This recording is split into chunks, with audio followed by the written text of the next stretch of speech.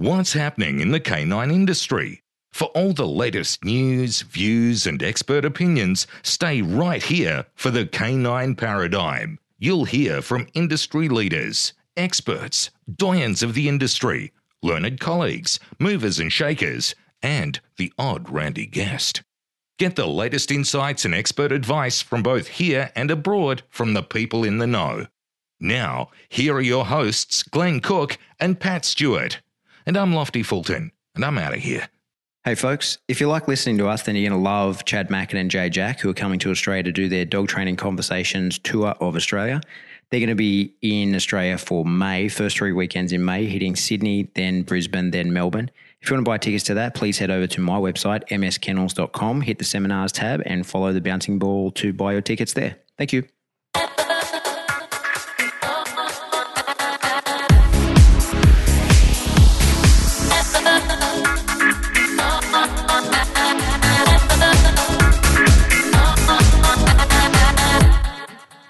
Welcome back to the Canine Paradigm. My name is Glenn Cook, and joined in studio is my co-host, Pat Stewart. Hello.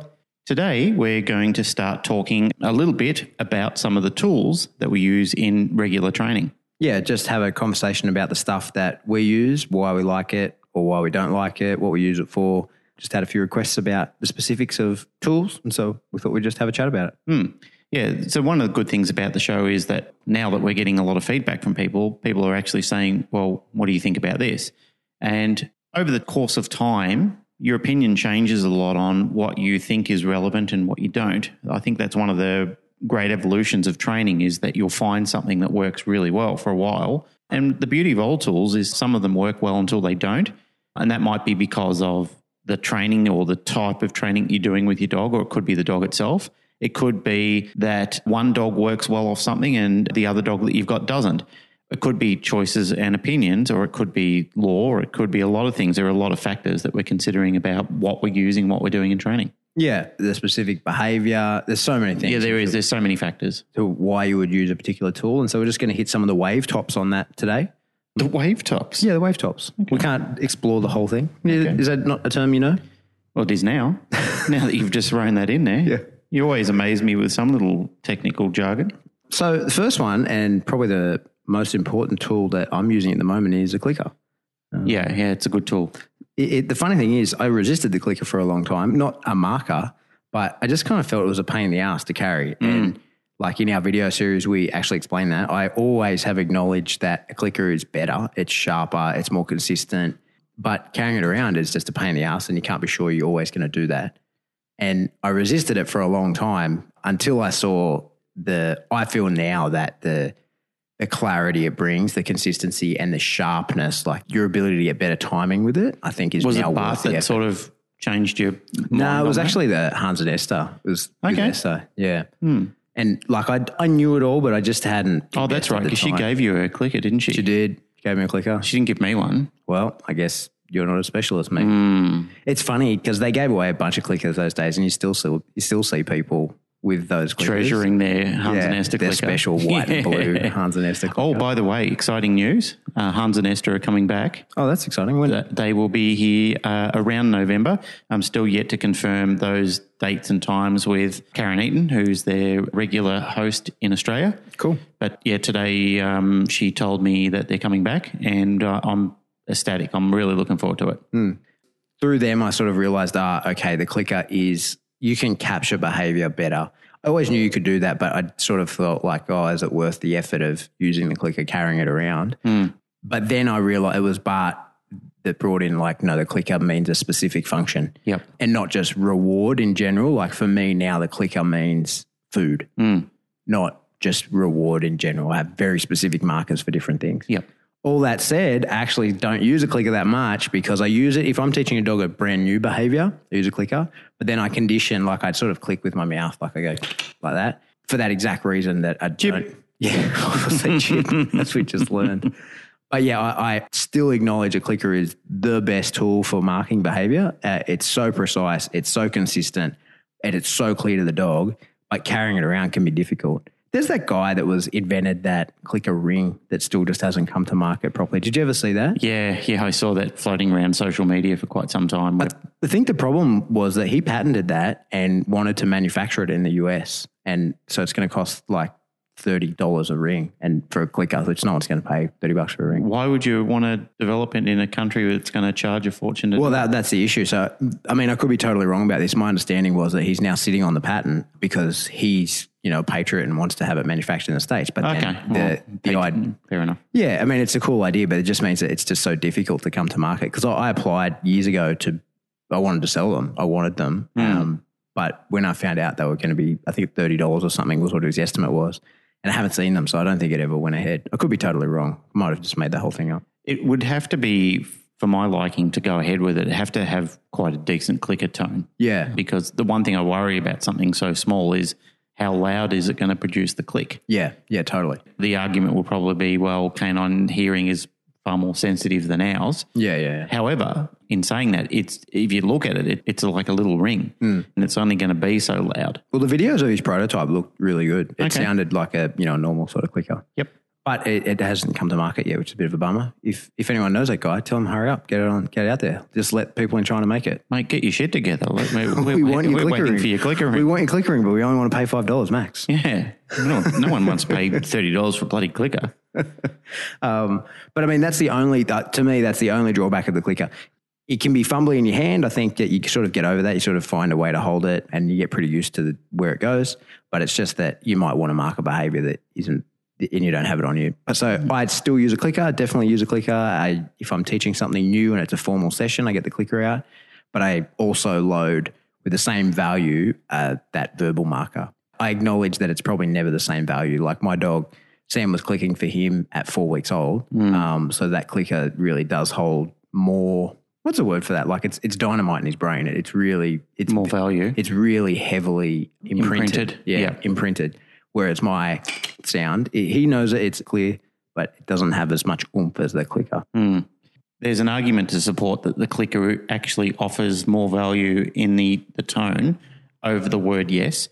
I'd seen that quite some time ago. It was something online that I think Trish Harris, who's one of our regular listeners of the show, she had some evidence to support that clickers offer more of a salient tone that the dog picks up on. So Trish, if you are listening to this episode and you happen to have that material present, post it up. I'd love everybody to have a look at that because I think it's important.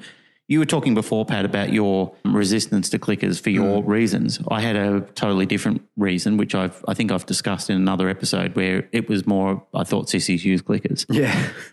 And I had my own, we talk about cognitive dissonance. I had my own cognitive dissonance about it. I was really resistant to it and would speak openly against it and say, why would you use a clicker? It's a pain in the ass tool to carry around with you when you can just say the word yes.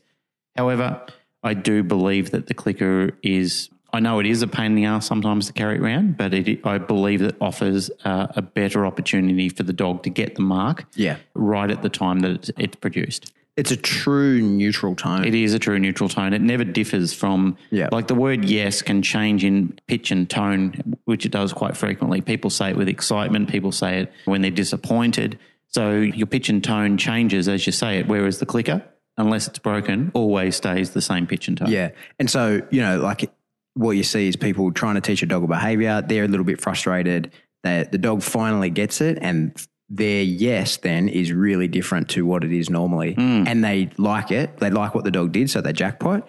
And then the next time they give their yes, the dog can very quickly then figure out that sounded a lot different and I didn't get as high a reward as that jackpot yes. The dog can tell the difference between the two, which is not ideal because then you're not really on a variable reward schedule. The other thing that has to be mentioned is that people have successfully trained dogs without the use of a mechanical clicker or a mechanical device. But I mean, in saying that, people have been using whistles for years. Yeah. Farmers have been using their own whistle or a manufactured whistle, like a steel tube whistle that they've been using out on field trials and so forth for many, many years, which either is a cue for a behaviour or it's terminating behaviour when the dog performs the role, which is mainly what people need to remember and think about is that there's, for many, many years, there have been verbal markers that have been given successfully with a lot of dogs and nobody's had an issue with it. No, exactly. Speaking of whistles, did you see I brought the whistle back in with Remy? Yeah, I did. And so I loaded that when he's a puppy from about maybe 10 weeks to maybe 12, maybe 14 weeks. And I just did it with coconut water and a few jackpots of food. So about a month of once a day. That's right. You were squirting into his mouth with a... No, that was Brandy. I was squirting it. With Remy, I just jackpotted him from a bowl of coconut water because Brandy loved it and he enjoyed it as well. And then it's been, over a year. And I put him on the marker and whistled and he came flying back. So wow. Okay. he remembered it. It's right in there. And he came in with some serious intensity too. So it's... On the first go? Or first go, yeah. Wow, okay. To be honest, I called him. I said, just to make sure, I gave the whistle and then called him to heel. But he was already coming, by the time I said it. So he remembered it, and that's a year later. But like I say, that was a puppy, and he was hot when I got him. It was that heat wave, and I was giving him coconut water, cooling him down and making him feel good. So it obviously lasted. I think David Mackelson from Victoria trains his dog with a whistle, doesn't he? Yeah, he's posted a video of that, a silent whistle. Yeah, silent whistle. Yeah, from his elephant trainer days. So, David, I know you listen to the show periodically, so if you do hear this episode and you've got a picture of your dog training with a whistle, because I think it's you. No, he definitely has posted that. Yeah. I don't know if he's doing sure it. He's got a really nice Monsimbi German Shepherd that he's doing some really nice beautiful work with dog at the moment. But there was a dog before that he had the whistle. I don't know if he's still doing it with that dog. I've used the silent whistle, but it just was a bit of a pain in the ass. It wasn't as easy to use, so I sort of binned it a little bit. Which is fundamentally the rule of training is use what works. Yeah. And not only use what works for the dog, but also what works for you. Yeah. Like it certainly would have worked for the dog if it was conditioned, but I just didn't enjoy using it. It wasn't that comfortable. What's interesting about the whistle as well, do you remember back when I was imprinting that whistle with Remy and I used a different whistle and it had no effect? Do you remember that? Yeah, I do. We talked about that for a little while, just a different brand of whistle, which I thought is pretty interesting. I actually, after that, bought 20 of the same whistle that I had because I thought if I imagine on competition day, it breaks or the ball jams or you just whatever. Forget it and you say to your mate, hey, can I borrow your whistle? And it's a different tone. The dog goes, no, that's not my whistle and doesn't come back. So I thought that was pretty interesting. I thought that would generalize, but it didn't, not at all. He was like, no, that's a different whistle. It's not mine. But that's one of those great things about working with different tools that you're doing in training and just even variations of what you did, like what you've discovered with the whistle, is that you can find something works extremely well, you get great results, and then you modify it or change it even ever so slightly, and it has a whole different interpretation to how the dog feels about it. And again, borrowing my favourite old saying from Esther, it doesn't matter what you think and feel at the end of the day, it matters what the dog thinks and feels. Yeah, exactly. So if the dog is having a different interpretation of it, then obviously there's something that the dog doesn't understand about it. And to you, you're just thinking, well, man, it's a whistle. You should be responding to this. But the dog's going, well, it's not my whistle. Which, again, I've seen students in the field where they're clicking a clicker and you'd think that the dog hearing their clicker from a distance, the dog would snap its head and turn to attention. Yet the dog is thinking, yeah, I heard a clicker, but that's not my clicker. That's not the clicker that I'm using with you, and you didn't click it, so I'm not going to fall for that trick. Yeah. Interesting, because a lot of students have said to me, well, what's going to happen in those sort of situations where we're out in the field? And I said, in all the experience I've had, I said, it's not an ideal situation. In an ideal situation, when you're doing teaching phase exercises, when the dog's in early learning, you want to isolate yourself as much as possible, limit the distractions you've got, and then work with the dog there. And then gradually increase those distractions as you're going through your training program. However, because we're forced into that situation, because the students have only got a small window of time to actually do it, the dogs don't care about other students clicking their clickers. They're not even looking at them. They're not acknowledging them, not paying attention to them because you can see the dog analysing in its head, that ain't my clicker. There's no value. There's no reward coming from it. I think what also, I've definitely observed this, is that the use of a clicker can also have like a Pavlovian effect. A Pavlovian. A conditioned effect with a visual cue. Yep. Because you inevitably move your hand and wrist or whatever when you click. And I've seen dogs, they can determine that's part of it. So I've practiced that myself. Yeah, I agree. I do agree. I wouldn't have believed it unless I saw it. Yeah. But because you're actually out there and you're witnessing the actual physical event, then you agree. You can't argue with something that you're seeing unfold before you. To hear something is one thing, to witness it, to lay witness to it is entirely different. So when you've actually seen a dog responding to it and you think, wow, there's a sequence, an event sequence that the dog is actually following there. Yeah, I tested that. I ripped one open, took the bit of tin out, and with Val at like 100 meters, just clicked it, and she came flying in. It made no noise, but she knew that action. So it definitely happens. And I think that's one of the things when dogs can determine their click over another person clicking, it's because their person didn't go through that visual cue as well. It's all part of the picture to the dog.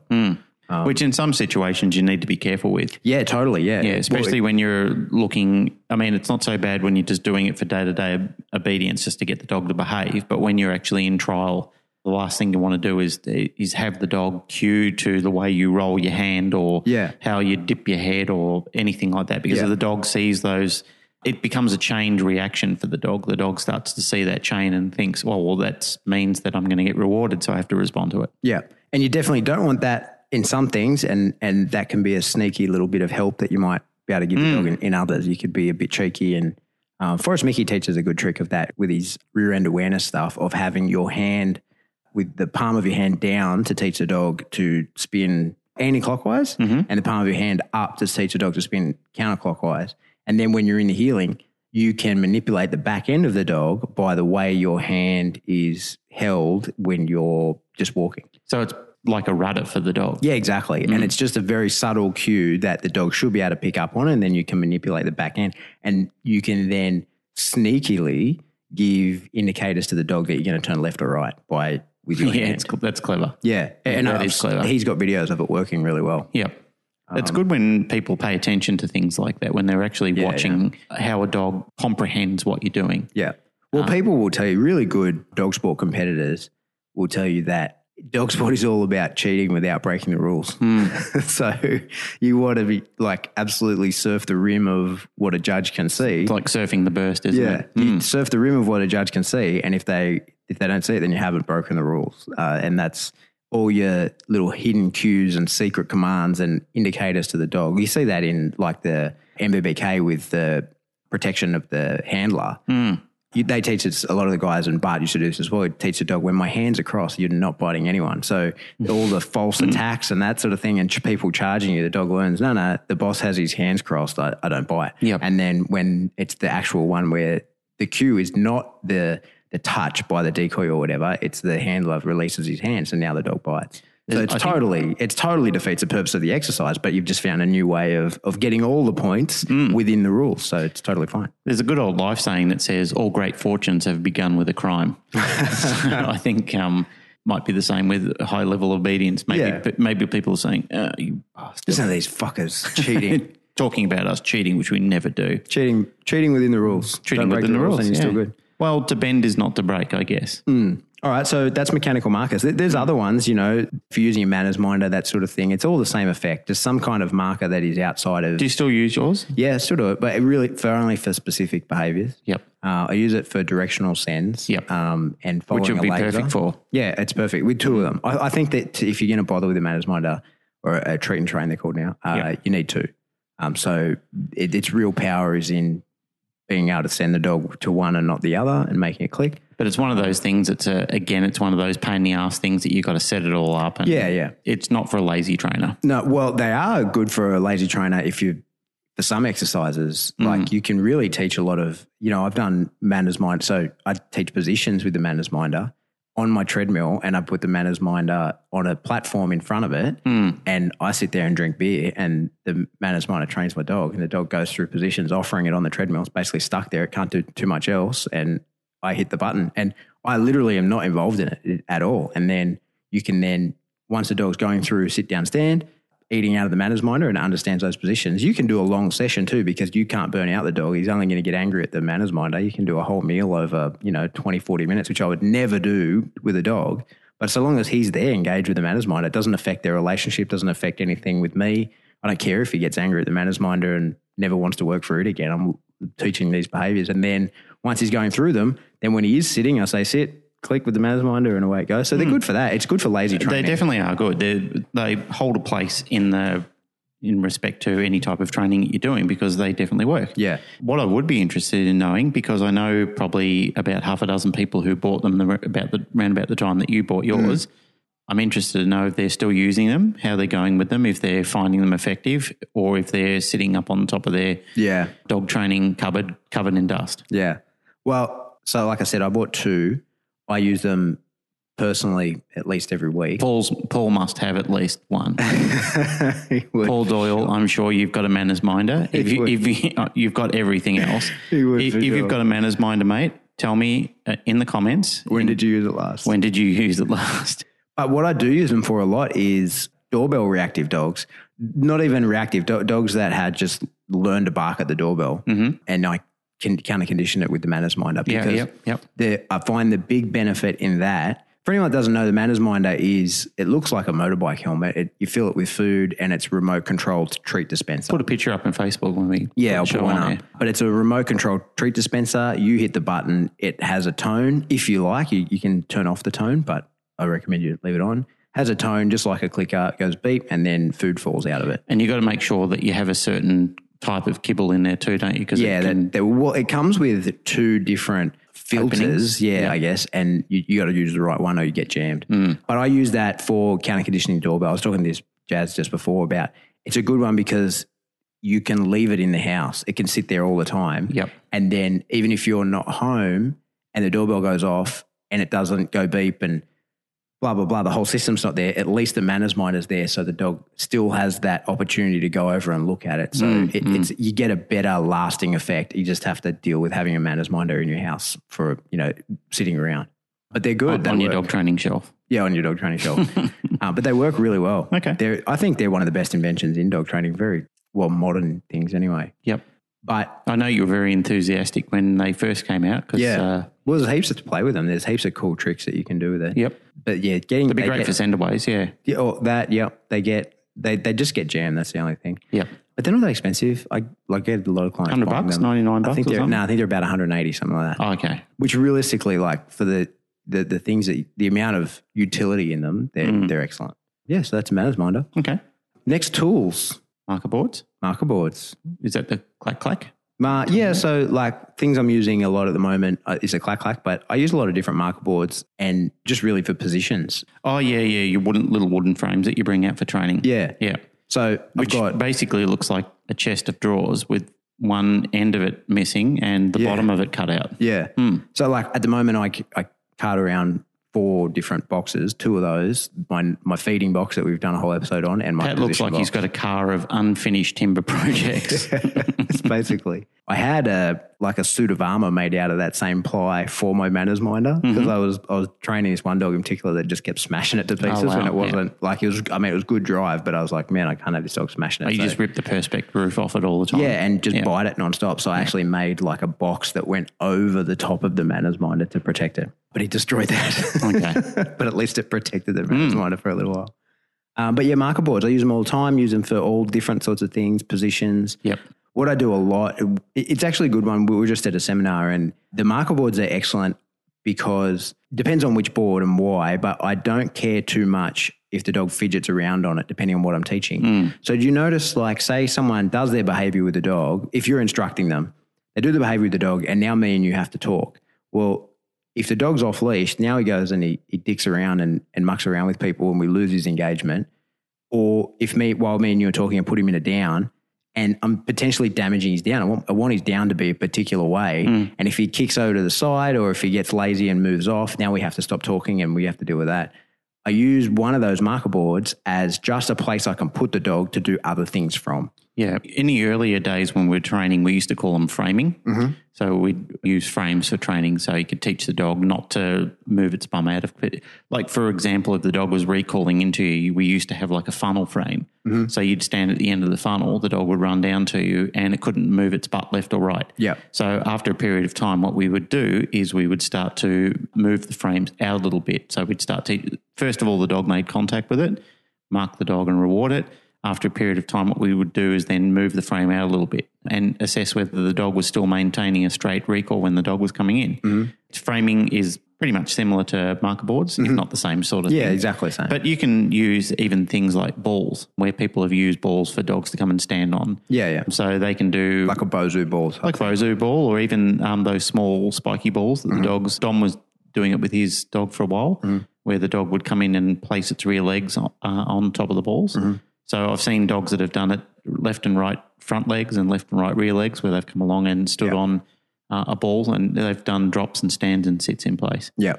There's lots of utility for it. But as I was saying with those boards, I like that I can send the dog to them, and that's never going to affect anything for me. Like those ones that are just the sides and the floor, I don't do positions or anything in there. So I just send the dog to it, and now me and you can talk, and he stays on that board. And if he sits or downs or whatever, I don't care. And I don't have to pay too much attention to him. And it's also just a place I can send the dog to bring him back from. So if I'm practicing like my coming into a heel position, I can put the dog on that marker board really easily, because I've charged it heavily and it finds a lot of value in being on it.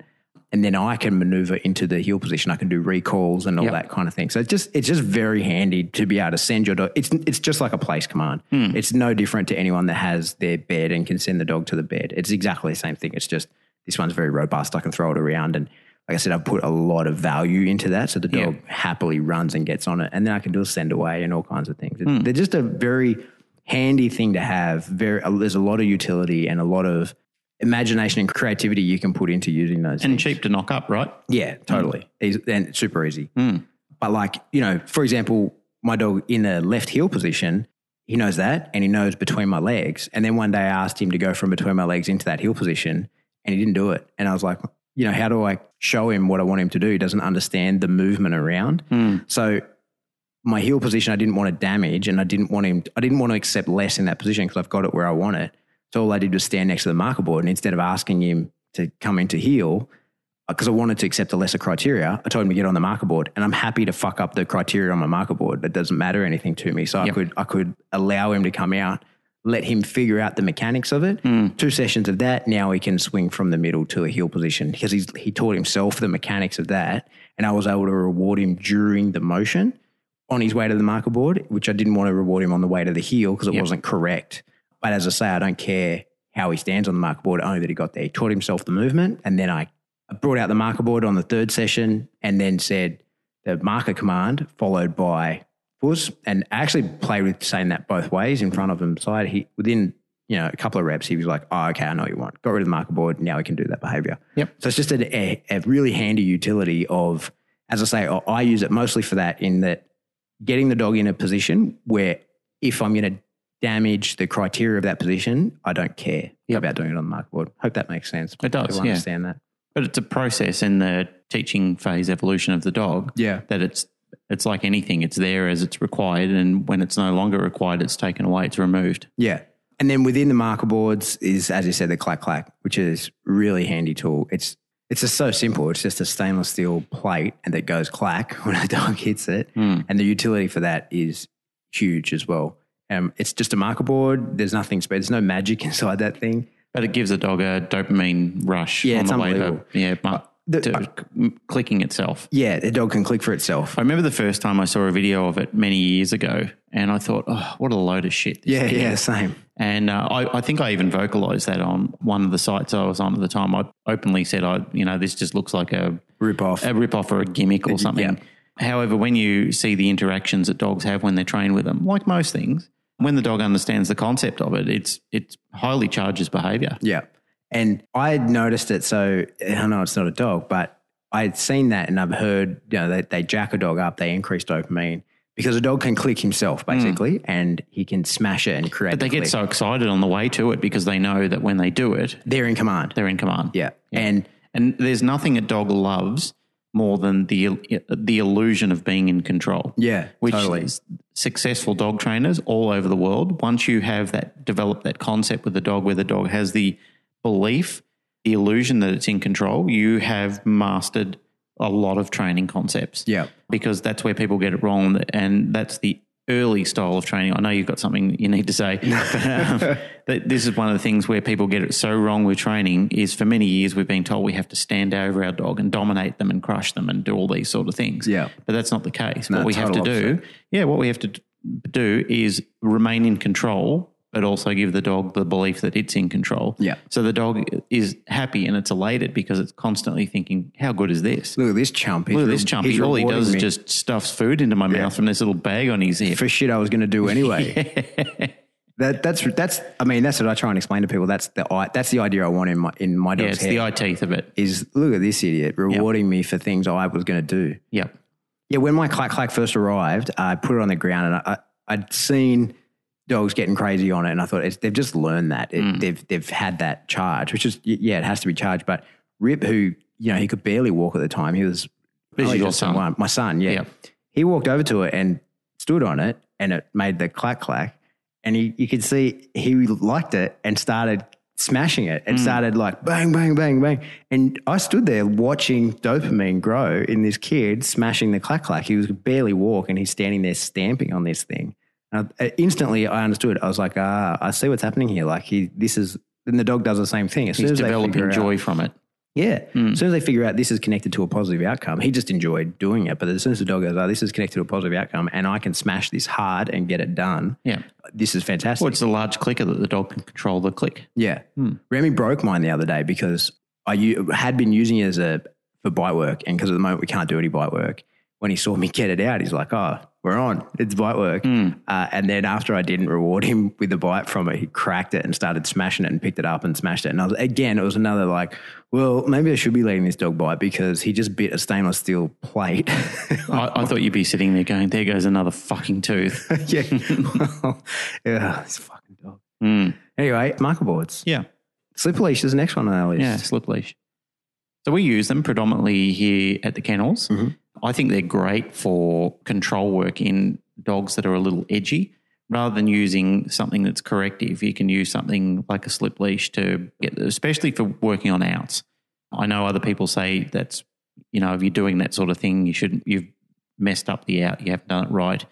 However, sometimes when a dog is a little loaded, a slip leash can be an excellent form to get a dog under control, to let go of the once the dog feels that that negative reinforcement aspect going on where there's pressure, and then when the dog starts to slip off the sleeve, so too does the pressure of the slip leash around the dog's neck. We use them predominantly at the kennels for a safety reason, that it also helps prevent the dogs from pulling our staff over when the dogs are trying to rush back, is that when they feel a little pressure on the lead, they reduce the amount of running and charging that they're doing to get back to their owners, and they slip back under control.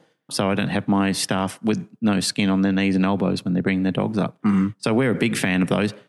Fantastic for safety too, because the dog can't shrug it. The dog goes to pull down, and the slip leash just tightens around the dog's neck. If it goes to pull back, same sort of thing, it just tightens around the dog's neck. Whereas if you've got poorly fitted collars, which you shouldn't have if you're a professional in any field, but, as we've seen many mistakes happen in training. Shit happens. With a slip leash, they tend to prevent it. Like everything, it's an application that it either works well for you or it doesn't. Some people just don't like it because to them it's just another corrective device that they just roll their eyes at and go, it's an aversive. Well, bad luck. Yeah. In those sort of situations, sometimes it's required.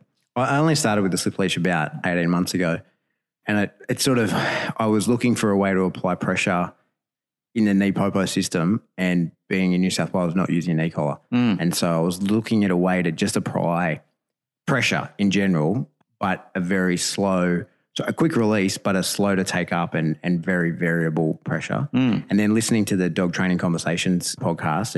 Yeah, because I think Chad was very heavily involved in slip leashes for a long time. I think he's changed I could be wrong, but when I was at the ISCP conference, he was all about slip leashes. That was like his MO for quite a while. Yeah. However, I think he's migrated away from relying on them too heavily into different forms of training. Yeah, I think so. We get to ask him when he's out here. Anyway. Yeah, exactly. Well, or if he listens to the show, he might be able to tell us directly. Yeah, I don't know. But that's actually the main reason when I contacted him the first time about coming out to do the seminar. That's because I really wanted to learn more slip leash work, because he's sort of the slip leash guy. And obviously he's broadened his horizons at the moment. He's going to all different areas, but he still has that knowledge on board.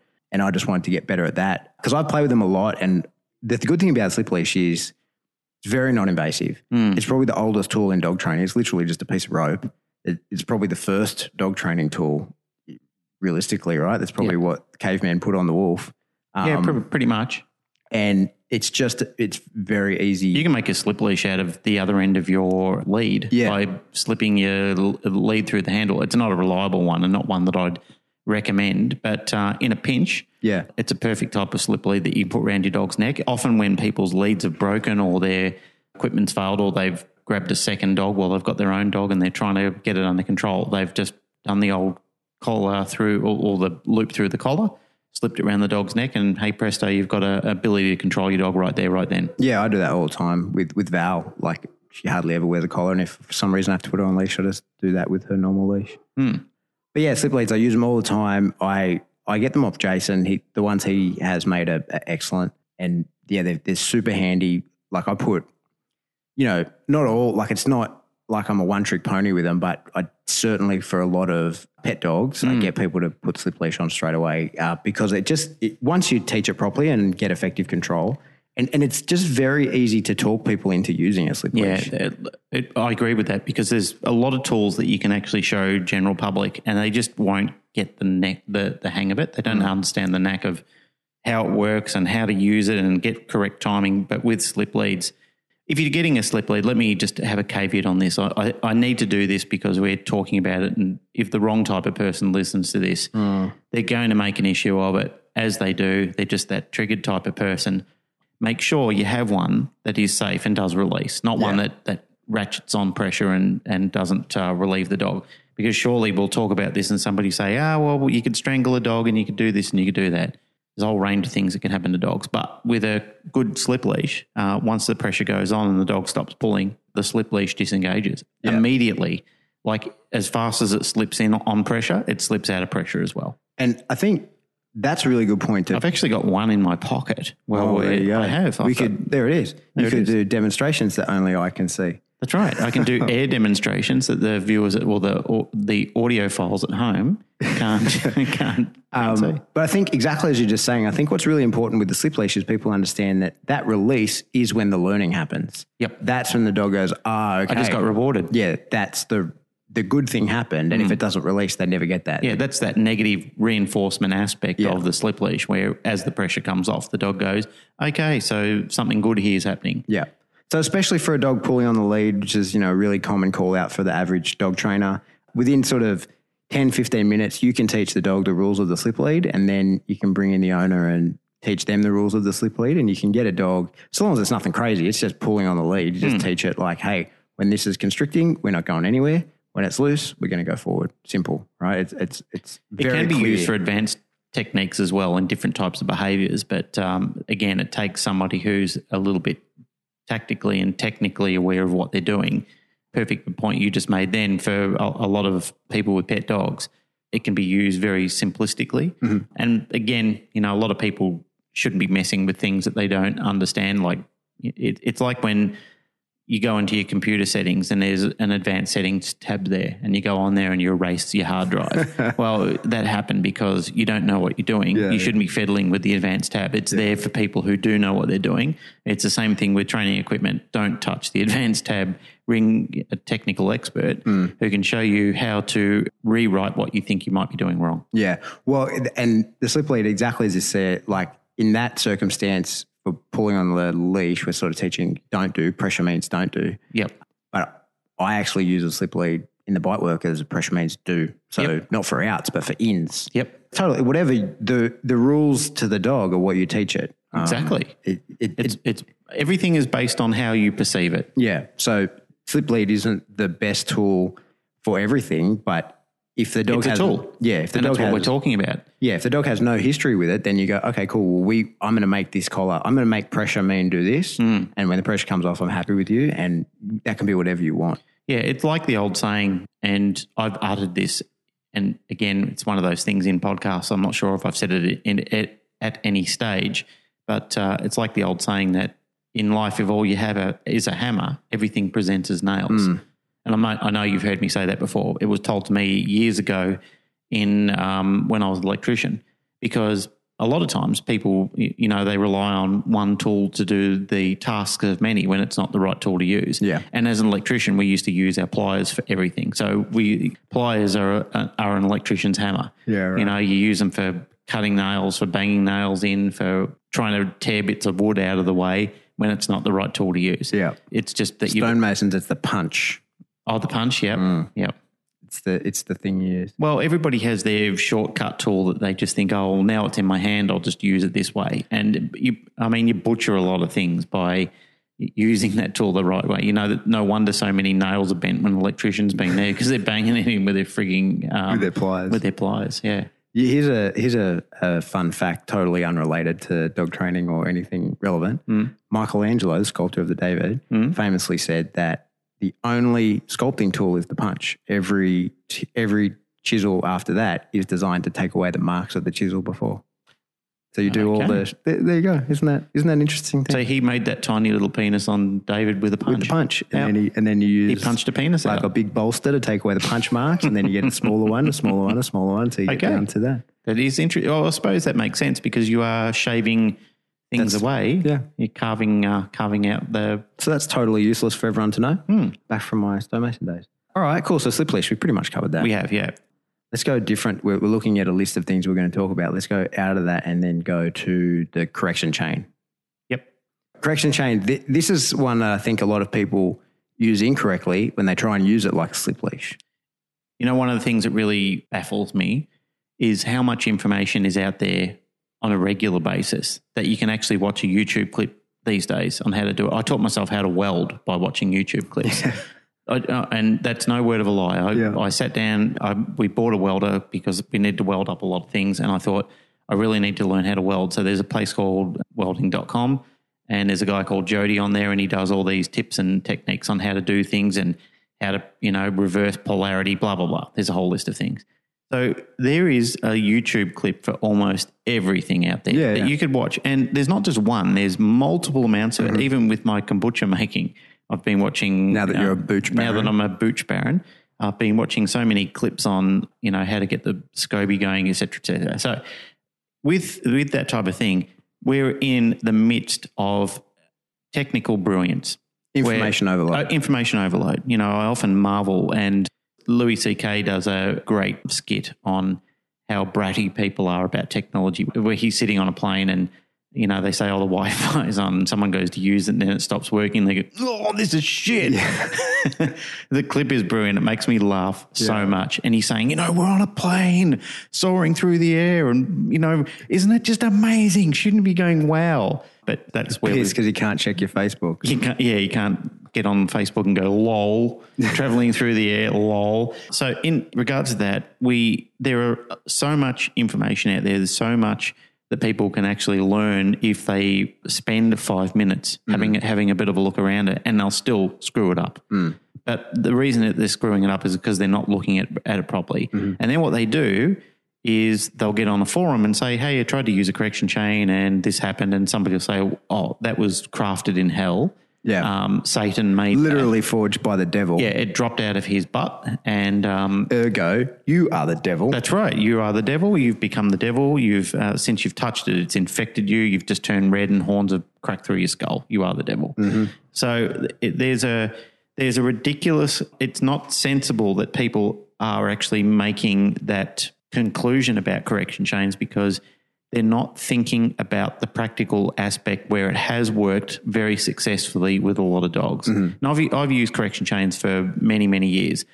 Does that mean that I reach for a correction chain now? No, it doesn't mean that at all. What it does mean is that if I need to upgrade to it in order to fix a problem, like you were saying, with some skills that the punch is the best thing to carve it out. Oh, that was Michelangelo that said that. Michelangelo. So with the punch is the correct thing to chisel something out or shape material, and then that you carve it with chisels to reduce it in size and start cleaning up your work. And it's the same thing. If I need to punch out a behaviour with something, then I might look to use a correction chain. So there's a right and a wrong way to put a correction chain on, basically. And if you are using them, if you have the nerve to go past all the forum nannies that are going to tear into you and ever look into them, we only recommend the Herm Sprenger ones anyway. So they've got HS Germany on each ring. The disappointing thing about them, there is no instruction manual that comes with them. Like there's no, like even when you buy Halties or Gentle Leaders, they used to come with DVDs and quite detailed descriptions on the use of them. However, when you buy a correction chain, it's just 2 O-rings and a lot of chains that are hanging off a display marker. So when people pick it up, they go, "Oh, I'll just wrap this around my dog's neck a couple of times and put a lead on it, and I'm good. And I'm good. And I don't know why all his hair's coming off and he's screaming like a banshee." It's because they never learned how to use them. Look, in retrospect, I think if you're going to get equipment, if you're going to get a puppy, you should at least go and do a block of training with somebody who can say, this is how this is used. This is how you apply this. This is how this is put on your dog. And certainly with a correction chain, I think that somebody should say, this is how you put it on your dog's neck. There's 2 ways. There's a right and a wrong way. You're 50% likely to get it right or wrong. But let me show you, if you've got the dog on your left-hand side predominantly, this is how you would fit a correction chain, and this is how it should work. Also, one of the things that people often overlook is the size that they get. So they quite frequently buy one that's way too long for the dog, which turns it into a ratchet. So what it does is it overlinks on the O-ring, and then it becomes a choke chain instead of a correction chain. So this is where the terminology choke chain came from, is when people were turning them into ratchets by either A, putting it on the wrong way, or B, buying one that was excessively long in length. And then the links would ratchet over the top of the O-ring, and then the dog would run down the street choking itself and gagging and coughing and spluttering. So people just looked at that and go, "Oh, would you look at that? That's just horrible." And they're right. And they are right. It does look horrible, and it isn't good for the dog's neck. It will cause swelling and all sorts of issues because it's long-term pressure in an area where it shouldn't be. Yeah. I think I've seen questions online, what's the difference between a slip lead and a correction chain and their use and application? To just hit the wave tops, I think a slip leash I use mostly for negative reinforcement. So it's pressure. While you're in the behavior, pressure comes off, and you can do that really easy with a slip lead. With a correction chain, and I have used them in the past, I don't use them much, is more of a positive punishment tool. You can use it for negative reinforcement. I'm not saying you can't. It's the same as a slip lead. You can use that for positive punishment. But with the correction chain, it's usually a stop that positive punishment type tool. Yep. The issue I have with them, it's not an issue I have with them, but the reason I don't put many people in them is you do have to have a reasonable amount of strength to use it. Yeah, you do. That's true. And have good timing. The timing has to be very good to work, and you need to be reasonably strong to do it. There is another issue with them as well, is that if the dog does become desensitized to it, you've lost all effectiveness of it anyway. So it's fundamentally become a useless tool.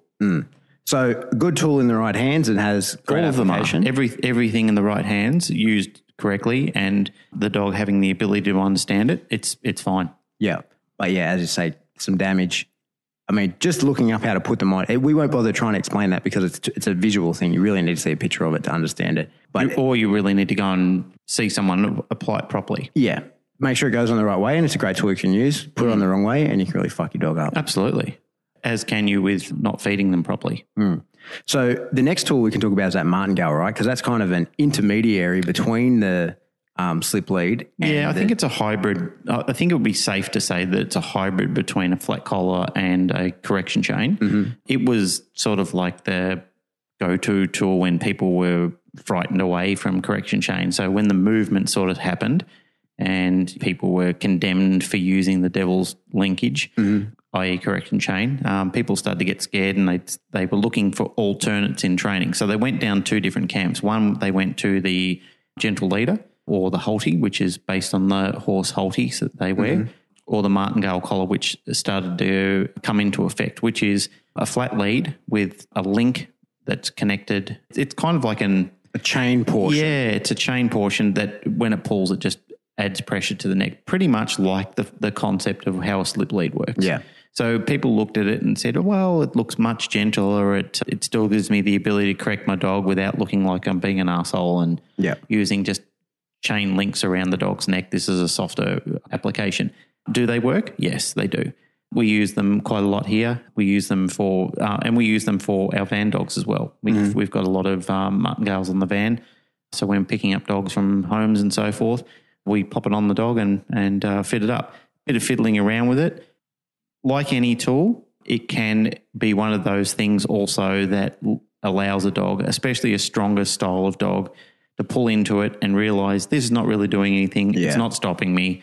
and the dog will then think, I can just engage at light speed. Mm-hmm. And there's nothing you can do to stop the dog once it's got that in its head and it has that understanding and and that belief is set in. Mm-hmm.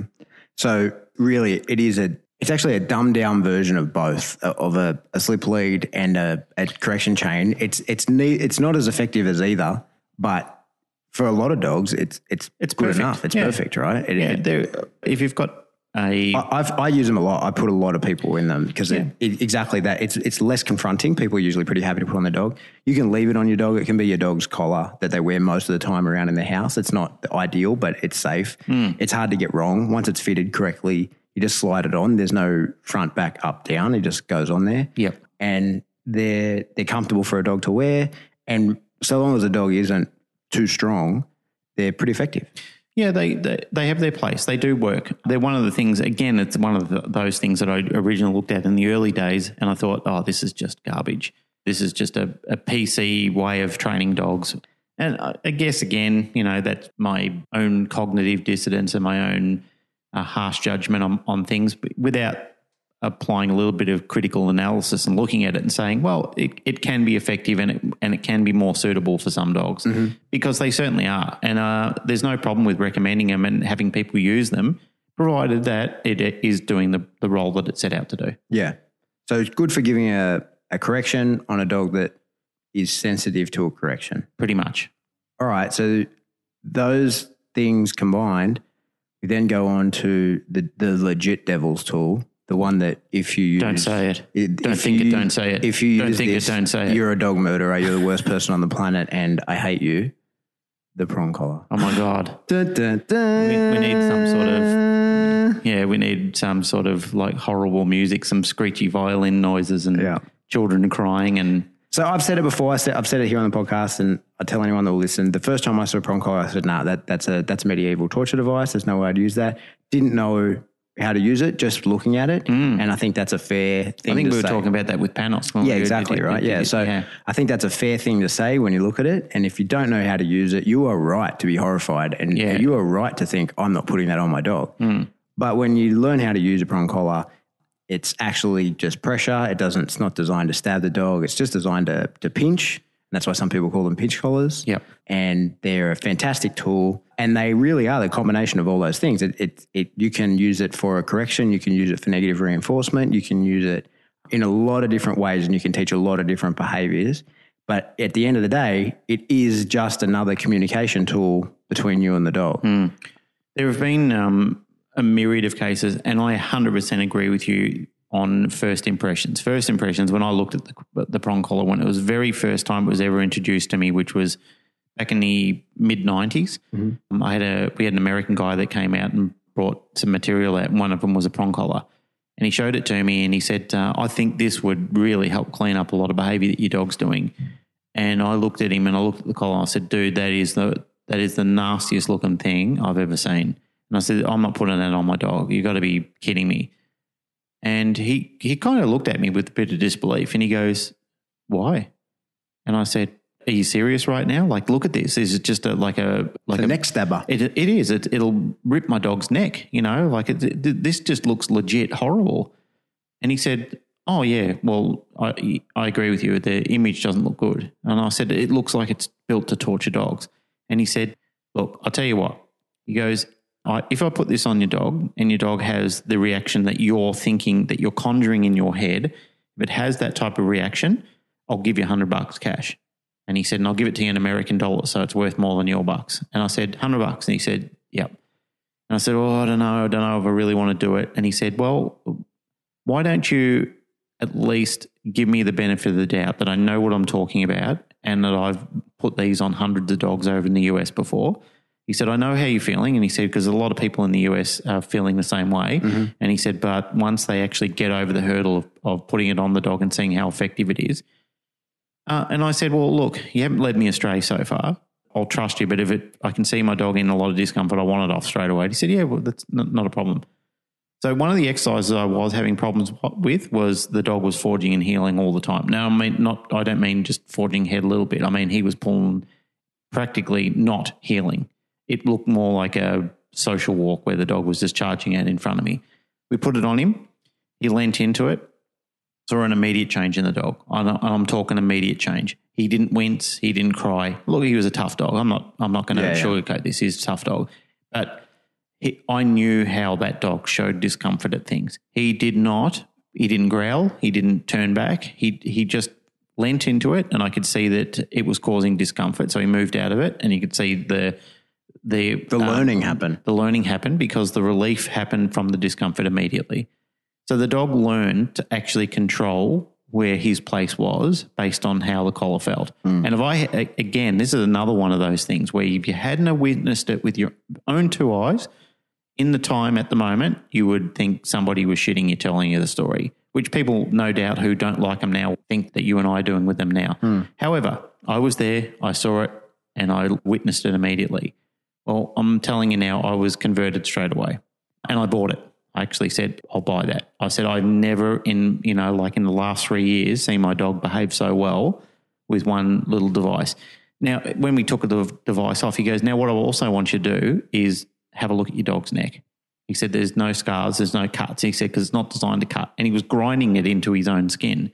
And he said, now I've got a lot of pain receptors, nerve receptors close to my skin, sweat glands and so forth, which have got nerves close to the surface of the skin. He said, dogs don't have that. He said, they still feel pain, don't get me wrong, but he said, they don't feel it the same way we do. So he was grinding it up and down his skin. He said, it's not built to stab and penetrate the skin. He said, what it does, is what you said before, it pinches. So the dog leans in, the prongs start to collect up. So they pinch against the skin. So people have said to me before, it must hurt the dog. Well, there is discomfort there. There is actual discomfort. But that picture that people put up on the internet and it circulated, it went everywhere with a dog that's got these horrific looking puncture marks all around its neck. I would dare say that there was something, I'm not really a betting guy, but if I was, I would almost say that somebody probably left that on and that's skin necrosis where it's just grown into the neck of the dog. So it's penetrated by pressure over a period of time, or B, more likely conclusion that somebody sharpened the prongs and stabbed the shit out of the dog's neck with it. Yeah. Pete, look. It can only be one of those two things. People have burnt their own babies in baths before by not paying attention to how much hot water they put in there and just throwing a kid in the bath, and the kids have got mild to severe burns by doing things like that. Now, it's not that they mean to do those type of things. It's just that they're not paying attention. Yeah. So there's plenty of things. But there are also sons of bitches out there who do terrible things to their own children. They're just cruel and depraved sort of people. And people think, well, if it works well now, why don't I just sharpen it with a chisel? Yeah. Not with a chisel, with a file.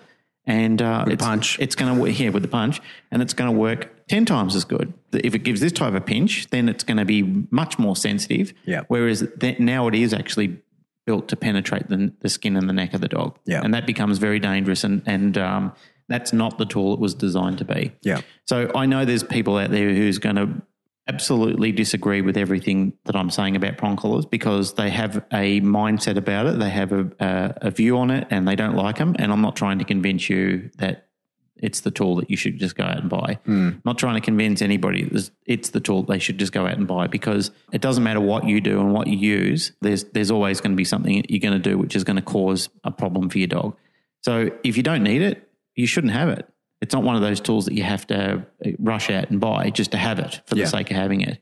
But there are certainly some dogs out there who have had a life-changing experience who once again have limited their chances of being put down over a very easily fixable behaviour that everybody else goes, well, it can't be fixed. But at the same time, they won't use or recommend the tool just because of their own fear or personal prejudice towards it.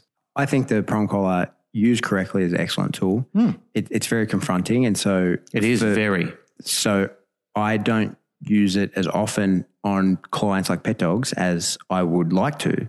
I'm not a huge prong collar user, but there's certainly times where I think this is the right tool, but you have to build people up to it a little bit. You know what I mean? Like I'll try and expend, so I might try a slip leash or something that I know isn't going to work, so that I can say to people, okay, now maybe we go on to this tool because it's a bit more effective.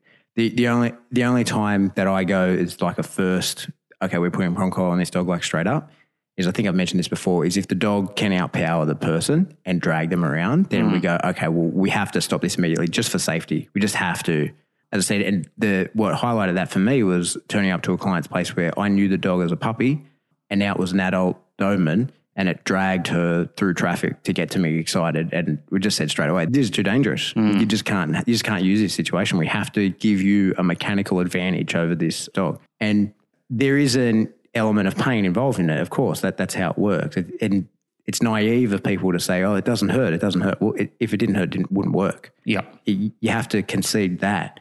But it's not designed to hurt all the time. It's pressure that the dog learns. And sometimes, it's early stages. Yeah. And that's what, again, I think people have got to pick up on is it's fundamentally based around early stage learning. Yeah. And again, it's one of these things that the dog can learn to control itself. Yeah, that's right. And it is just communication between you and the dog. And if I were an online arguer, I would love to point out to a lot of people that say this is just for herding dogs and shutting them down and whatever, I use a prong collar as an activation tool. Because prong collar for me is do this, go, it's activate. Yeah, it can rev dogs up and build drive. Yeah, and that totally non-invasive. No one argues when you want to put a slip lead on their dog. I use that for like calming, like stop that, slow down. Like I would shut a dog down easier with a slip lead than I would with a prong collar, because a prong collar is what I want to activate. It's a do. So it's a bit of an oxymoron. People don't really understand that, and they think that if you're using a prong collar, you're out to hurt dogs. And so if you're in New South Wales, by the way, and Queensland, and who knows about those other states. They're not illegal. They're not illegal. You can totally use them. And I've had clients get harassed using them. And people have told me they're absolutely convinced that they are illegal. And I've said, show me in the legislation. Yeah. And then they come back and said, well, they should be. Yeah. And I said, well, they're not. And, at this point in time, until somebody has a PC meltdown. So again, this leads me into and I know you've been on the end of this stick as well, that people turn around and say, well, you're obviously okay with pain and suffering. And I say, well, I'm actually not. I never have been okay with pain and suffering. I'm totally against destroying a good dog that can have its behaviour resolved by a tool, okay, and a short-term go at that, because this is something in the evolution of training. It's not something that you have to put on the dog and leave on the dog. It's a process. Like I said, it's just a communication tool. Yeah, it's like saying there's a nail hanging out of a bit of timber. What I need now is a hammer to hammer that nail in. Okay, and now the length of the timber is too long. Now what I need to do is get a saw and cut the end of that timber off. Well, it's the same thing in your evolution of training. Once you see certain type of behaviours that require a certain type of tool, it should be a selection process that you're being intelligent about, thinking about and going, okay, well, this is the type of tool that's going to rein that in, rather than, like I said, I'm not okay with people just killing dogs, with just saying, oh, well, there's nothing. Giving up. Yeah, just give up because my philosophy and my belief doesn't work. So it's okay to kill the dog now. Yeah. I think if the dog is a raving psychopath and there's no way of rehabilitating that dog and there's no useful function for that and that dog can't be brought back down to reason, then, yeah, I'm okay with that dog being put to sleep. That's a very rare case. But I've seen a lot of dogs that have gone to be put down that have been turned around. I know a lot of trainers do. And none of them, when I've spoken to them, are okay with pain and suffering as well. No, exactly. So I guess we've done a few episodes now where we both get caught up in it all and it becomes the us and them podcast a little bit. But it is a frustrating thing when you know how to use these tools effectively and you can see a really good application for this and you understand this is the right tool, and it's not that it's my only tool. I understand all these tools. I know what to do, but this is the one that would best suit this dog, and I can't use it because I'm worried about how other people will perceive it, not the dog. He will perceive it the way that I want because I'll use it correctly.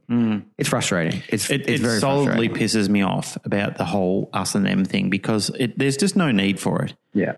Most of the people that I've seen in training in our doctrine are willing to talk to people about it. They're willing to have a conversation and at least see it from their point of view, whereas the them don't want to see it like that. They're basically saying, well, I'm not prepared to talk to you unless you agree with, wholeheartedly with where I'm coming from. It's like trying to talk to a vegan about eating meat. They're not going to have it. Or a CrossFitter about just doing it, just do bench press. Oh, dear. All right. That's probably enough talking about the back and forth on it. And then the last thing I want to talk about, and I just want to keep it really simple and pure and talk about its use instead of justifying its use, is the e-collar then. because we've gone through our list here and we've really... I really think that's going to be a podcast on itself to talk about e-collars. But let's just... Because this is one where this is a debate that people are going to have for millennia. But let's just explain that all those tools that we've just explained that are for application of pressure and release in one form or another, the e-collar can do all of that. It is just for communication with the dog, and you can use it for positive reinforcement, you can use it for negative reinforcement, you can use it for positive punishment, and you can't use it for negative punishment, but it is just a means of communicating with the dog, and you can pair it to any one of those mechanical devices and give it the same effect. And you can communicate with the dog off leash at distance using that device. I think one of the most amazing breakthroughs I ever had in the use of remote trainers was when we were shown how to use low-level stim as a clicker. Yeah. And again, had I not seen it with my own two eyes, I would never have believed it. Yeah. And I've told this story to people where I've said low-level stim, the dog feels that and then goes, oh, okay, well, I can now run for food, because it's been used in that same acquisition process where it's been the feeling and then the food, the feeling and the food. And people are going, are you serious? You put your dog into a painful position to make it want food? And I'm saying, you can barely feel this.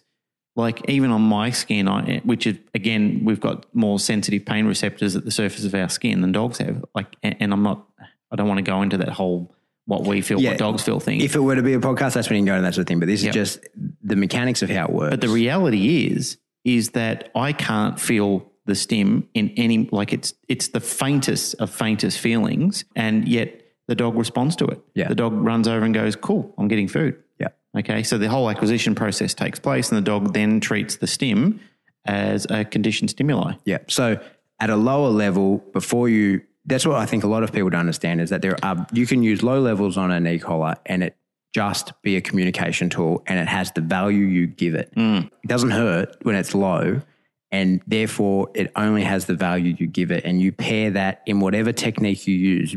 You can link it to any one of those mechanical devices and give it that value, or you can condition it to any outcome and give it that value. Exactly like Glenn just said, like if you get your e-collar, go stim, click food, stim, click food, stim, click food. Eventually when you go stim, the dog knows that that's it. Yeah. Of course, the e-collar does eventually reach a level where it is painful, and then you're into a punishment. And that pain, that level is, again, at different levels for different species. Yeah, determined by the dog. I mean, I've seen classrooms where people have passed it around and people can't feel it on a level 6, and you give it to somebody else and they go, oh, God, I felt it. Well, at Bart's seminar in Brisbane, I think it was Jess, we were doing a thing together where we were both wearing the receiver that was paired, so we had the same one, and I wasn't feeling it, and she was begging him to stop. So and we're at it on the same spot. Like everything is different. Everybody's different. Every dog is one different. better. Where a seminar I was at, the host was handing around a collar and he was saying to people, oh, can you feel that? And people going, yeah, I can feel it. Wasn't even turned on. And that was actually amazing that people had that mindset that, I can feel something. And he's going, how much can you feel? And they're going, oh, it's actually a little bit unbearable. And I'm thinking, I wonder what level he's got it on. And, it gets to the end of it. He goes, there you go, it's switched off. Yeah. And he just showed everyone. And they're going, did you just turn it off now? And he goes, it's been off the whole time. And he goes, and I'll go one step further, there's no battery in it. Just to show that it was never on. Yeah. So that was... Well, you know what? That actually proves my point in that e-collar has the value you give it. And so if you go into that thinking the e-collar is a pain tool, it's going to deliver you pain no matter what comes out of it, even if it's nothing. Yeah, once you're in that belief and that mindset, there's, again, for some people, there's no changing it. Yeah. So we will do a whole episode on e-collars and we'll talk about that in depth. But what I want people to understand is that an e-collar at the lower levels, before you go into the level that would actually cause pain, just a communication level, only has the value you give it. Yep. Whether you pair it to something or whether you condition it to mean something, that's what the value it has to the dog. And e-collars get a bad rap for lots of reasons, but what people forget as well is we've talked about mechanical markers. Most e-collars have a tone, and you can use that for whatever you want to train that to do. Like I know the Army guys, they require e-collars that have a tone and a vibrate because they give those two things a function, and it allows them to tell the dog to either recall or to down at distance tactically without having to yell. Or even when they're close to the dog, so they don't have to give away their position and get them and the dog shot. Yeah, exactly. So It's a problem because even they have to fight the battle of being allowed to use these things, but it puts the dogs in danger. Even if they were never to use the stim function again, they need that tone and vibrate down because they can see big picture, or maybe they're looking at a feed from an overhead drone or whatever. They can see things a dog can't, and they need to be able to communicate with their dogs at distance to keep them safe. I think the great level ground for any of these tools that we've been talking about is, rather than the us and them groups fighting so vehemently about it, is coming together and saying, well, what we think should happen then is, if people are going to use it, they have to do a course on it. Yeah, and I think you'll struggle to find anyone that would oppose that on our side. On the them side, they would, but on the us side, I'm pretty sure that people would go, yeah, I think that's a good idea. Yeah. I think that there should be a proper course written and approved that all parties can sit down and say, well, that's fair. I had it explained to me pretty well. I used to say, if someone's intention to cause harm to a dog, they'll do it no matter what. So, of course, like if I wanted to hurt a dog with a yellow crayon, I could do that. What someone said to me was like, yeah, but you're unlikely to accidentally hurt a dog with a yellow crayon. And so that is a very fair point for the use of all these tools, and an e-collar especially, is for that training, because good intentions could go bad just not knowing what you're doing. So I totally support there being some kind of regulation to the purchase, sale and use of e-collars. 100% support that. Well, you got to get a driver's license to learn how to drive a car. Exactly. It's your agreement with state and federal law that you understand how to drive a car and how not to kill people and maim them and do that, but people still do anyway. Yeah. I think Simple Minds years ago sang a song called People Are People. People are peoples. You'll get so many people who are rowing. Who are people, yeah. But so many of them are rowing their boat in the same direction, where there's so many of them who, for some reason, they get in the boat and they're facing the other way. Yeah. And they're doing everything they can to drag you back from doing that. I don't get those people. I never have. Again, there's no point in trying to bend your brain around it. No, that's right. Sometimes it's just you've got to have enough support behind it and enough recognition that people can see that at the end of the day, the silly thing about this on both sides is it both comes from an empathetic point. Yeah. Where everyone thinks they're doing the right thing. Everyone thinks they're doing the right thing. So the us side thinks, well, the tools that we need are preventing dogs from being put down. And the them says, well, you don't need these tools. You don't need all these aggressive styles of dogs and so forth. But I still haven't found any validity in that training. Because if somebody can come to me and show me that all dogs across the board, not just the ones that they're spending all day, every day training, or ones that are perfectly receptive to training, but all dogs can be trained without these methods, then, I mean, I'm willing to sit down and listen to them. I would love to have someone on the podcast that had an opposing view. Yeah, why not? If there's someone out there that would like to come on and have some reasonable discourse, please contact us, because I'd love to sit down and talk about that, and we can discuss why we think one thing and why you might think another. Yeah. What do you think? I'm all for it, as long as it stays civil and there's no... Yeah, exactly. I don't want... The one thing I don't want to turn this into is a topic of resent between us. No, You know, exactly. where people are just hating on each other, and at the end of the day, it becomes a fight on egos rather than it does the actual science behind it. And it's not the flavour we want to give to this, but when you're talking about these tools, you have to... It's inevitable that you sort of do have to confront that there is opposition to them. So that's it. So what we've done is we had a bunch of tools that no one could oppose. No one could get angry at a clicker, except you 15 years ago, that are strictly for sissies. Yeah, well, I didn't like them. Yeah. I didn't want to use them. I didn't even want to acknowledge them, yeah. So we had a couple of tools, clacks, marker boards that everybody likes, then some controversy in the middle, and now we can just get on to talking about some other tools that so are we on can our finish list it there. like on a compliment sandwich where we start with a nice... That's what I was going to say, a controversy sandwich. So we have just the evil bit in the middle, and now we can talk about... The next thing on our list is leashes, right? Yeah, good leash. A good leash that's worth its weight in gold, and a high-quality leash. Yep. I always relate leashes to, and I've always said this for years, is that I always relate leashes to good shock absorbers and tyres on your car. They're the things that are keeping your car effectively controllable on the road. Same thing with a good leash. If you've got your leash is your umbilical cord to your dog, you can control a lot of behaviour. You can restrain your dog in undue situations. But the reason why I say a good leash instead of just a leash is because so many people go out and buy nice leashes with dimenties and all sorts of shit all over them, where they end up slicing their hands when the dog goes tearing through them. Not needed. Get the bling for when your dog is under control. If your dog is under effective control and you've got a conditioned behaviour and mindset with your dog, then fine, go and get yourself whatever type of equipment you want. But until that time, just make sure you're focusing solely on good quality, reputable training gear that's been made and designed for dogs for training. Now, that comes in all shapes and sizes. Little dogs, obviously, littler leads, more lighter weight. Larger dogs, larger lead, and better clasps that are actually going to restrain the dog.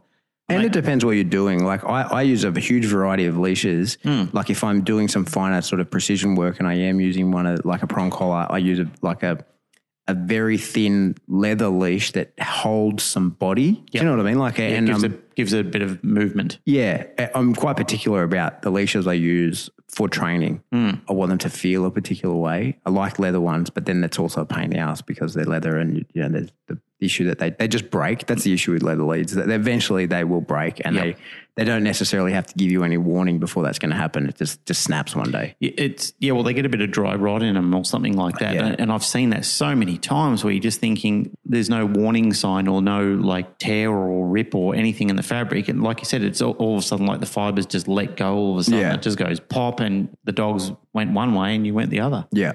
That's not to say I don't like leather leashes. I like them very much, but I prefer them for like a little bit of precision work where it's quite tactile. I can feel I'm more connected to the dog. I know what you mean. With that. And if you are going to get a leather lead, make sure you oil it up too. But I mean, who does that? No one does, right?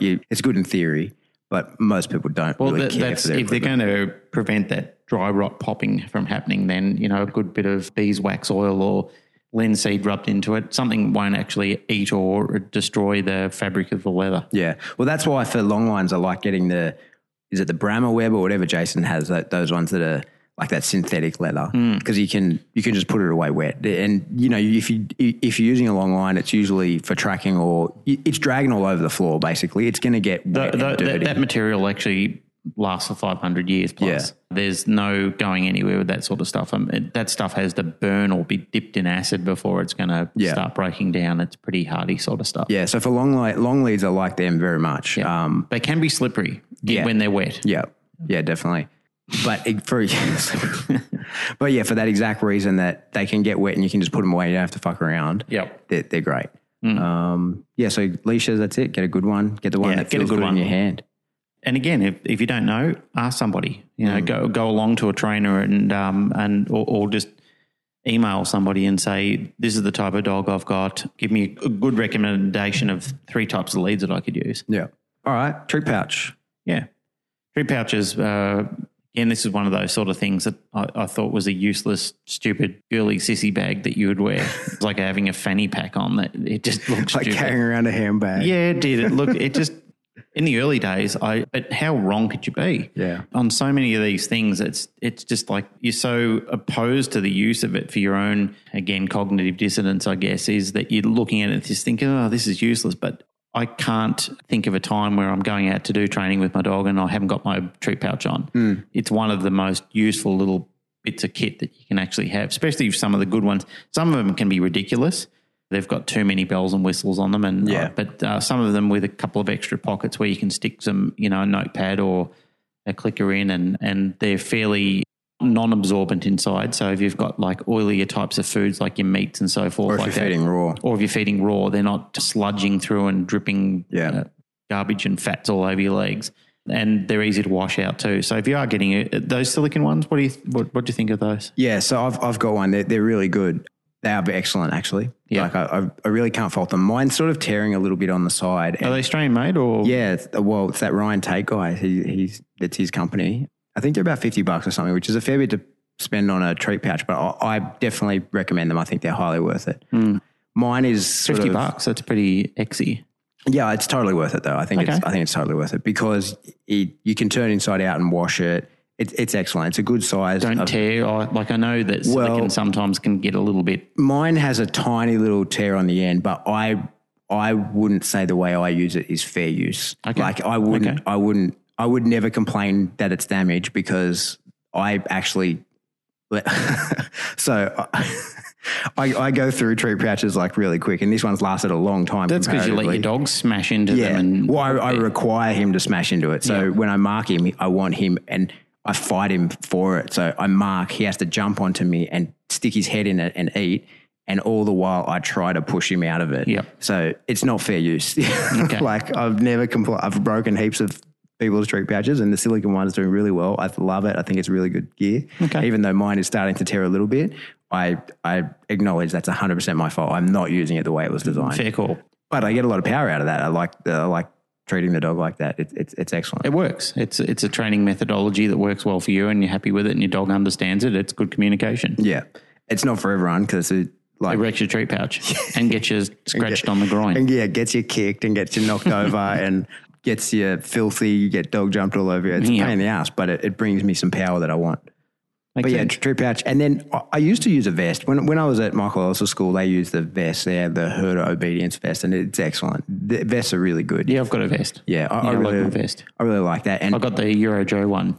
Yeah. I think the vests are really good if you're in your luring. You can keep, it's on both sides. It's less of a cue for the dog and you can reward from both hands very effectively. You can have your ball or tug or whatever on the back and you can pop that from either side. So if you're working at precision and you want the dog to not be anticipating the reward from a particular side, I think that's the real power of the vest versus the pouch. And the vest, I think, is easier to fade out. Like the problem I have with treat pouches in general is it's a cue for the dog. Yep. And the dog can look and go, no pouch, no work. Yep. So in winter, I tend to not use a treat pouch too much and I just reward from, like if I'm wearing a hoodie, like I keep my treats in the pouch of the hoodie so that it always is the same picture to the dog. Forrest Mickey has his own brand, the D-Town ones. Yeah, exactly that like that. Brent and Cat sell them through their business down in Melbourne and they're actually really good for that as well because they've got a back and front. I've got one. They're excellent. Yeah. They're excellent. Yep. And I think that the whole intention of that is exactly that, right? There's a fine line, right? Like where your dog vest is apparel that is for dog training. That's but the like D-Town one looks like it's streetwear that you can use for dog training. Yeah, it was a bit of smart design. Yeah, and so you can look cool in it, but look at me in my D-Town hoodie. Yeah, but it's less of a cue for the dog. It's just it just looks like something you would throw on on a cold day, and you not can practical for days like today where it's scorching hot. Degrees, but that's where a vest comes in to play with. Yeah. I love the D-Town hoodie. I've got one. Brent sent me up one when they had them. Thank you very much, buddy. I love it, and I wear it regularly in cooler months. But that's where a vest takes over on days where it is summer, where you can just wear a singlet and chuck your vest on. Yeah, and get the guns out and get the guns out. Paul Doyle style. Yeah, Paul. That's his second mention for today. It is. Okay. We could actually probably do a podcast on Paul. We should get Paul in one day. Oh, God. So the treat pouch and vest and stuff we've done. Another thing you were talking about is using a ball. I'm really loving those. Durofoam balls. Yeah, the Durofoam balls. Randy actually loves it. He really, really goes crazy for it. Good type ball. I only saw it originally when Yuga had one. So I think Jason was bringing them out at one stage, and there's Jason's one. There's also the Star Mark ones, which are all quite good. And what I do like about them is it's soft, penetrable sort of foam that the dog can actually bite. It can actually puncture it without causing any damage to the ball or the dog's teeth. Yeah. So the dog can give it a really good squashing, bite into it, and unlike some other balls that are probably just a little bit too intense, some of those very thick rubber gut type of balls. I bought some of them originally from a supplier overseas and they're okay. From the same supplier, I bought the Durofoam ones. I got them at a really good price and brought them out here and tried it with the dog and he just loves it. He really, as soon as he knows I've got it on me, he just lights up straight away. He likes the way it actually feels in his mouth as a reward. So it's something that for dogs that do like a predatory reward, such as a ball or something like that, ball tug, those Durofoam balls are fantastic. Yeah. They're very good. Yeah, we sell them here if you're interested in getting one. I'm not trying to sales pitch you because you can get them all over town, but if you are looking for them and find them hard to get, we've got them.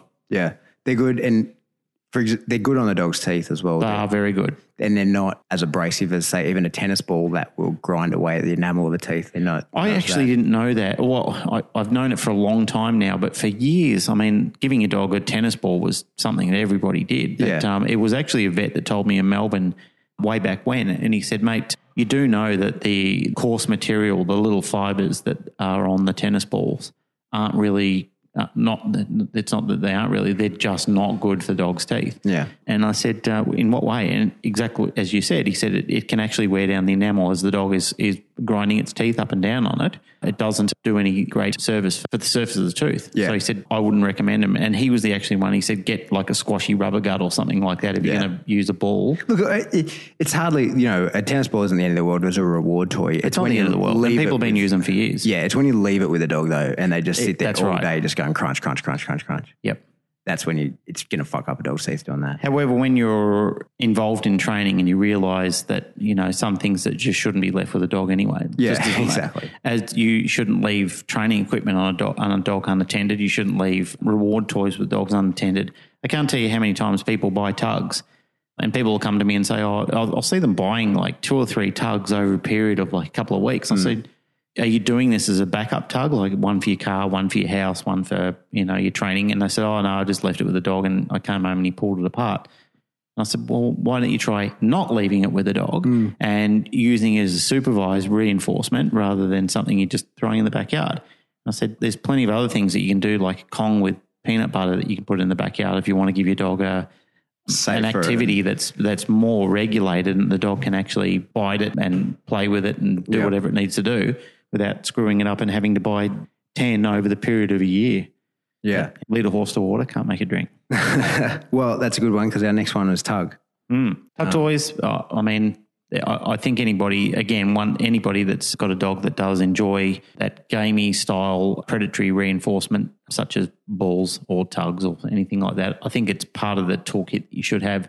If you're one of these people who've got a dog that's clumsy with its latching hold of things and your fingers are generally going to get in the way, I'd generally recommend a 2-handled tug. Something that you can bring the dog onto without risk of getting your fingers in the way. I know many people who've got Mals and Shepherds that are very, very quick and they'll miss-target the ball because the person will move the hand either in direction of the dog coming in or try and pull it away and the dog will compensate for that. But totally accidentally, but it'll grab them by the hand. I put a lot of pet dog people onto tugs. A lot of people, they have like an old piece of rope or, those kind of rope things you get from a pet store. Yeah, like a frayed rope. Yeah. It's got like 1 million strings in it. Yeah, so I try and don't use them. Yeah, I try and talk people out of using them. They're actually bad for the dog because you'll probably find that the dog will swallow them. Yeah, exactly. Yeah, they'll undo the knot in it. They'll just grind through it, and then you'll find strands of string in your dog's turd in the morning. Yeah, so a lot of people sort of balk at the idea because they think, that's a competitive sports or obedience or bite work type tool. It's just a reward. That's right. It's just a reward. So I put a lot of people into a tug, and what do they cost? They're like $25 or something like that. It's not that expensive for a good tug. And if you don't leave it with the dog and you just use it as a reward toy, it'll last you for a normal dog. It's going to last you a dog's life. Absolutely. And any type of, I know Chihuahuas that have played with dog tugs, like large breed dog tugs, and they've had a ball with them. Known a lot of large breeds that won't even bite normal tugs. They've got no joy in them whatsoever. So if the dog doesn't like playing with those type of things, then there's no point in having one. Yeah.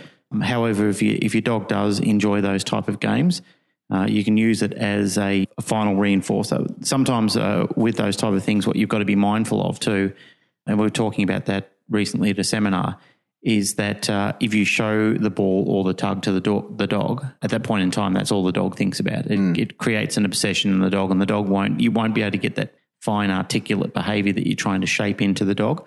So generally with that, you trim that work up with the food to start with and terminate the behaviour, end it all by giving the dog the tug or the ball, saying, okay, that's enough for the day, let's rock now.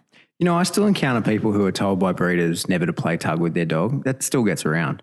Yeah, they're going to bring out this to make the dog aggressive. Competitive, dominant aggression, and the dog's going to turn on them. And what's odd is often those people give the same advice that if you find yourself in a game of tug with your dog over a toy or whatever, or you an must item, win. You must win. And then you've got to spit in the dog's mouth just to claim absolution. Pin him on his back and spit in his mouth. Yep. Yeah, there's some ridiculous wives' tales. And, even, some ones that are recently going around that you shouldn't feed your dog red meat and, that you'll blood your dog. And there's just some people, I don't know. That was the stupidest thing I've seen in a long time. I actually...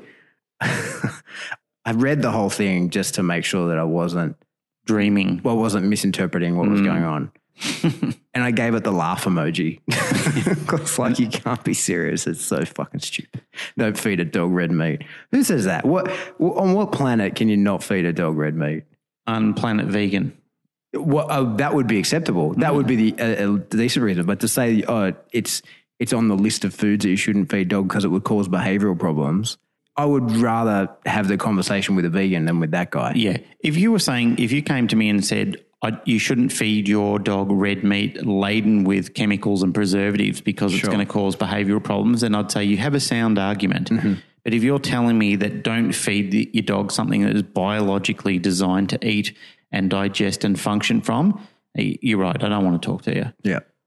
Go away. Yeah, go away. Go and find another industry where you can still peddle snake oil. Geez, we're good at segues because our next item and last is food. Food type. Food types. So you can feed your dog red meat. You can. Yep. That's it. Successfully. Like even before humans have been diversifying any type of food product, dogs have been selecting red meat types, and probably white meat types, I don't know, but they've been selecting meat types for a millennia before our inevitable matching of species. So people talk about their superiority over intelligent thinking with animals. When I read silly posts like that, then one has to question the motives and the soundness of where people get that sort of material from. Yeah. Talking about food if there types. is a good argument, like you were talking about before. There's a spare microphone here. Come in. There's a spare microphone. Come in and sit down and tell us the actual science behind it. Yeah. Not the opinion, the science behind it. I'll settle for your observations. I just would love to hear what has led you to feel that way. We should have like a sound effect, like a lol sound effect that we can just play if we get someone in like that. A morning radio show. Yeah, just like lol. Okay, staying on track. Food types. So I think that if you're really taking training seriously, you have to do that with existential food. Your training treats need to be real food, not treats. Mm-hmm. They need to be part of that dog's calorie intake, or really feel very strongly about that. Something that really frustrates me regularly dealing with training people's pets is, say I've had people ask me to teach their dog a particular behavior and they want me to teach it, put it on cue so they can have it later. No worries, I'm happy to do that. They don't want to be involved in a training process. They just want a dog that will do the thing. And then when I get to their house to train the dog, there's a half-eaten bowl of raw chicken on the floor. The dog is so full, it can't even be bothered eating that. Yep. And I say, well... And the dog's 10 kilos overweight. Yeah. Well, even if the dog is regulating itself, I just say, well, I can't train this dog. Like, I've left with nothing now. The dog is satiated. It's got no desire. Yeah. There's people doing that with their own dogs as well. They feed the dog and then they want to stay as positive as they can. So the dog's not performing the way they might like. So they want to withhold some, like a negative. Well, it's like what Skinner did with his pigeons. He kept them at 3/4 weight. Yeah. So if you want the withholding of food to be a punishment, it has to actually be a punishment. It has to be food that the dog's not getting. And so if you're feeding the dog separately, there is no consequence to withholding the food. So then that opens us up to sort of, and I don't think you'll find too many people that will argue with that. I think everyone that's really taking training seriously knows that treats is dessert and you shouldn't be training for dessert. You should be training for dinner. Yep. But then if you want to feed anything other than kibble, you're in a bit of a tricky situation here, right? Like if you want to feed raw or if you feed... Well, I guess in the episode we did with Narelle, when we were talking about raw feeding, we concluded that total raw feeding is difficult and we're doing a cross-section of raw and kibble. Yeah. So what I would probably suggest is that you could use your kibble, your existential food kibble, as your shaping behaviours. You could use that to reinforce. Yeah. And, the termination cue could be that the dog then gets a small ball of meat for doing the job well. And if not, it doesn't get that small ball of meat. Yeah. So it's had sufficient calorie intake through the kibble. And nutrition. Yeah, and nutrition, because it's a good choice of kibble too. It's a healthy type. It's one that you've spent a bit of time researching the benefits of it. And then, like I said, it's like if you're a car salesman and you're working in, a lot of people who work in those type of sales roles, they get what's called a retainer. The retainer is just enough to keep you going. You can't really afford any less. So the bonus comes as you start selling more cars or more houses. Yeah. So after a period of time, you start to realize if I sell 2 cars this week, then I'm going to eat better. I'm going to pay more bills. I'm going to be in a better financial situation, which is what the dog starts to recognize as well. If I start to perform better, the better I perform, the better I'm going to eat. Yeah. Once again, this is something the dog learns to control itself. Yep. It's starting to self-regulate on these type of things because the dog is understanding I can change my stars based on just changing a few small details in my behavior. Yep. I 100% agree with you. And that's largely what I do. I have played around with delivering food through like tricky means. So first of all, that silicone pouch, that's why it's so good because you could just turn it inside out and wash it and you can literally Feed sloppy food in there. Yeah. And the way I do it by letting the dog dig his head in there, it's not like I have to handle it and then I'm stuck. Okay, now I'm wherever I was training and I've got dirty hands, whatever. He sticks his head in there and eats. So that's really good. Other things I played with is freezing it. So like making meatballs basically, like with whatever I'm feeding that's raw, I make little balls and I freeze them. Damn, I've just had a good idea. But I'm going to tell you off the podcast. Okay. This is just made like it's raw feeding where I can, oh man, this is good. This is gold. All right, well, let's wrap this up. The other thing I do is as well, and we will tell people Pat and I are going to trial it and see if it works well. And then if it does work well, it's ours. Okay, that's a good idea. Well, I hope it's not what I'm about to say because the other thing I've done a fair bit of as well is blending food up and so there's these baby packets. I think they're called mashies or something. So it's, like a squeeze tube basically. And I've done a fair bit of that. And I started doing that when I had Brandy. It's similar to that. Yeah. Oh, I've just given it away. You kind of have, but it's very similar to that. Yeah. Well, that's very effective. Because both of these things are, the problem with feeding raw on the go is it's a disaster. It's a mess. Yep. And if you're out somewhere training and it's not convenient. But that's the two things I've used to do it is those silicone pouches are very handy because you can just put your slops in there, small balls and freezing them, and then those baby packets. So give those a go. Yep. And the baby packets have the added bonus of being hilarious once the dog figures out they can, like watching a dog try and suck is very funny. So there's an added bonus of the hilarity in that. Yep. All right. Well, that's all the tools that we've written on our list there. There's probably plenty more that we've forgotten about. There's a lot more different things that we could talk about, but they're just things that we generally see on a regular basis. See and use. And that was the idea is we got a lot of questions about what do you use? Yeah, what do you use and why? So that's it. And we'll do more detail, I think, certainly. As questions arise, as people are starting to come out and say, well, why and how and when and what, we're happy to lay that out in more detail. Yeah, but in particular, some of those controversial tools, there's a whole episode, there's a week's learning in all of those things. So there'll definitely be more about that. All right. Well, I want to hear what your cool idea is. So let's wind this up. Okay. So that's it for another episode of the Canine Paradigm. As always, if you want to get in contact with us, the best way to do that is on Facebook. You can find us, the Canine Paradigm. There will be an album relating to this episode and you'll be able to go and look at pictures of anything that we spoke about specifically. And if you can, if you've got time and you like what you're hearing, please jump onto whatever subscription service you use to listen to us through, iTunes or what's the other one for Android that we use? Podcast Addict or whatever it is. If you can jump on with that and give us a rating, that'd be super handy. Doing that really helps people who we can't just harass. Hey, listen to our podcast, find us and maybe learn a thing or two or just have some fun listening. That's it. Yeah. Cue the music.